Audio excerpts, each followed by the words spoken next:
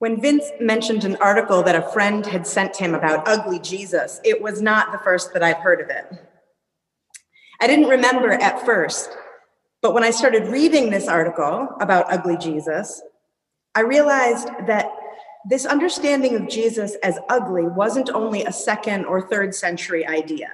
It's something that I was taught, however briefly, in a Sunday school class in the 1980s. A Sunday school teacher said, it was kind of just an aside, really. Well, we know that Jesus wasn't physically attractive. And even as a kid, I was like, how do we know that? Because, she said, in Isaiah, in the New International Version, the prophet said, he had no beauty or majesty to attract us to him, nothing in his appearance that we should desire him. Like early Christian theologians like Origen, Tertullian, Augustine, my Sunday school teacher looked to Isaiah 53 as a picture of Jesus. It was a picture unlike the picture that might have been hanging in our Sunday school classroom, with Jesus' very face, lovely and kindly, his very face an invitation to let the little children come to him. Isaiah 53 was a picture of Jesus that showed it wasn't because of the way he looked that people were drawn to him, but in spite of his plainness. I don't know if it was true for my Sunday school teacher, but for many others, historically, this unremarkable plainness took on heft and turned into downright ugliness. What started out as Jesus just not being a head turner, it evolved into a kind of repulsiveness that proved how effective and compelling and true his message was. If people would trek out onto a mount to hear a sermon from a troll like that, well, there must have really been something to it. One of the few places in the ancient world that Jesus is mentioned outside of biblical texts is the Jewish historian Josephus, Flavius Josephus. He was writing on behalf of the Roman Empire, so you've kind of got to take it with a grain of salt. But he was one of the few writers writing outside of the 4 canonical Gospels who mentioned Jesus. It made his text even more valuable than writing that came hundreds of years later. But like I said, he was part of the empire's PR machine, so grain of salt and more grains of salt. Later Christians may have gotten a hold of Josephus's writing and added a few more things that made Jesus look good, both theologically, like in terms of Jesus' divinity, and in terms of like looking good. Because according to some scholarship, Josephus described Jesus like this.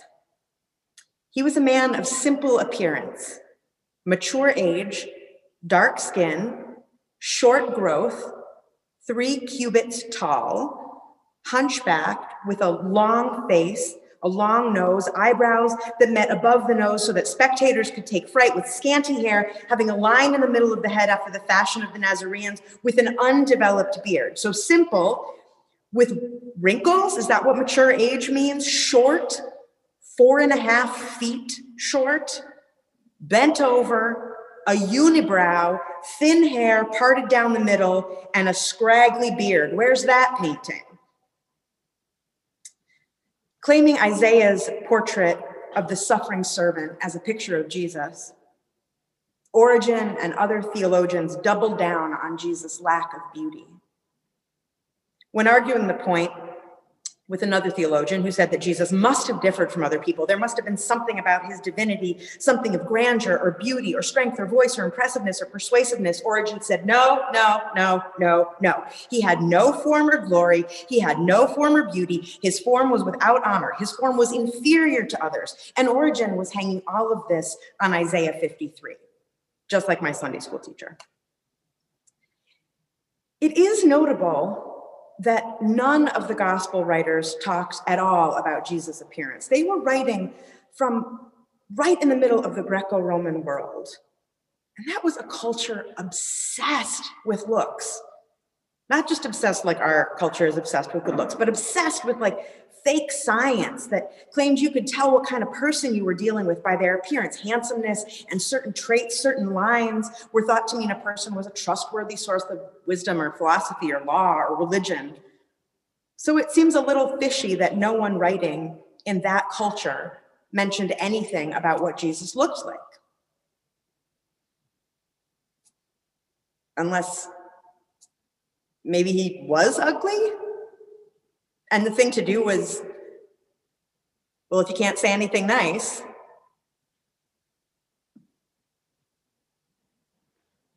When I was a kid, and I'm sure this will shock you, I did a lot of characters around the home, bits, like voices. I was a theater kid, When I was in high school, I developed this character. I wonder if I've told you about her before. My mother couldn't stand her. Her name was, I need you to hang with me for a second, because I know how it sounds. Her name was Ugly Girl, okay? But Ugly Girl was not about anyone else. Ugly Girl was about me. I had fake teeth on a retainer that I could take out, and I would tuck up my top lip like this, and I would tuck my chin in, and then she was just me. Ugly Girl was just me, just a very nice, kind of awkward person who worried about what other people thought of her. It was just me. It truly had nothing to do with anyone else. I took this character to college with me. I remember eating pizza with friends on the floor of my dorm hall. And then at some point, she just kind of evaporated. I stopped doing the bit. I got implants for my teeth. When I started working with teens later in camps and at after-school programs and then in my previous church, this all served me very well. There was nothing a teenager could say to me that some teenager hasn't already said to me 25 years ago. There was nothing a teenager could say to me that I hadn't already said to myself. I was heady with the freedom of it. And I loved teenagers. I loved all their weird, mean, insecure, arrogant, brilliant, ignorant stuff. And I could even leverage my former teen weirdness into a kind of relationship capital. I could say to bullies, you know me, I'm a nerd. And they'd say, yeah. And I'd get to ask questions like, what's in it for you? Why are you bullying this version of nerdy Rebecca? One year in a confirmation class that I taught, I offered a year-end prize. I don't even remember what for. A year-end prize, the opportunity to see a picture of me on the night of my prom with my date, who was a hand puppet that I had handmade a tuxedo for. But I didn't tell them about Ugly Girl. Not because I was ashamed, and not even because I thought they would take it the wrong way. I just forgot about her so deeply that I never mentioned it. And then one year, I was on our annual learning and service trip to Guatemala. I had a bunch of teenagers with me, and they were mad at me because I was the one who took their phones away for a week. I was with a bunch of teenagers who, if they got sick, I was the one who cleaned it up and found Gatorade for them. A bunch of teenagers who were from some of the fanciest high schools in the Chicago area, nerds who I loved, and cool kids, one of whom once said to me on a field trip, we're not going to sing and dance along like idiots on the car ride. I loved that guy too. But he was referring to something specific. On the way down to our field trip, he'd seen my first carload of students kind of singing and dancing along with the radio from his vantage point in the car behind us. And in fact, we had found the same radio at some point, radio station, because I could see in the rearview mirror that we were all in the same rhythm. But when he got into my car for the ride home, he said there was going to be none of that. No heads thrown back, no veins sticking out of our skinny little necks, singing like idiots. What? You don't know what you're missing, I said. I do know. What I'm missing is a sense of shame, he said. And I got my teacher serious face on, and I said, what you're missing is a sense of freedom. In Guatemala, I had all these nerds and dorks together, and cool kids. And they were all, safely away for the afternoon. And I hopped in the back of the school's little white pickup to run an errand. We rode unsafely, sitting uncomfortably in the back of the pickup on a bunch of shovels. And on the drive back, the sun had gone down and it was all dark except for a line of light. And we were driving over the Pan American Highway, and I knew it was unsafe, and it was wonderful.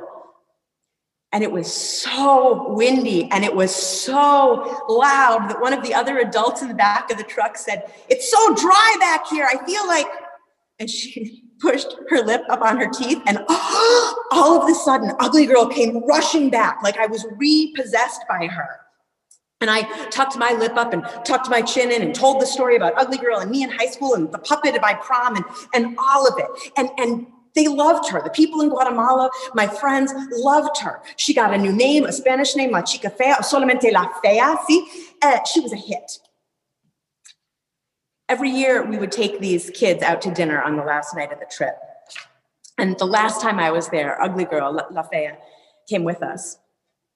And this same adult leaned over to me over dinner, and I had been, speaking in character.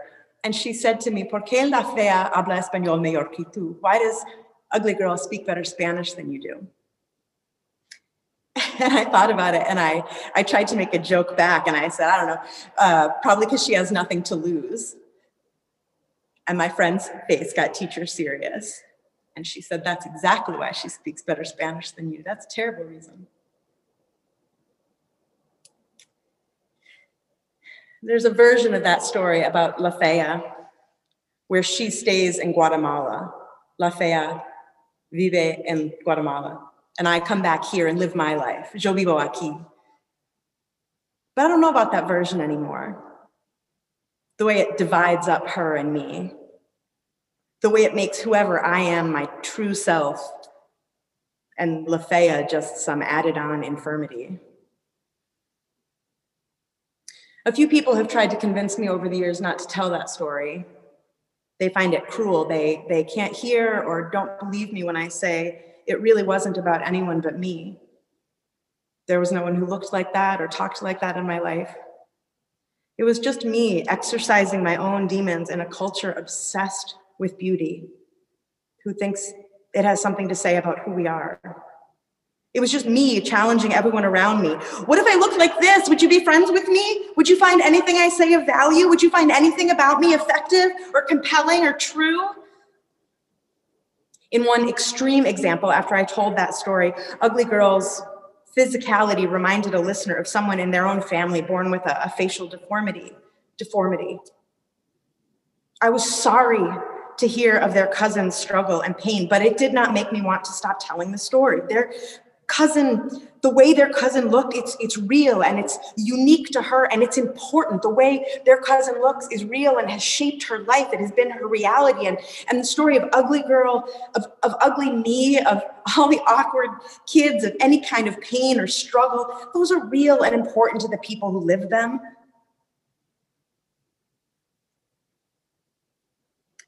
Jesus, by the way, over the centuries got taller.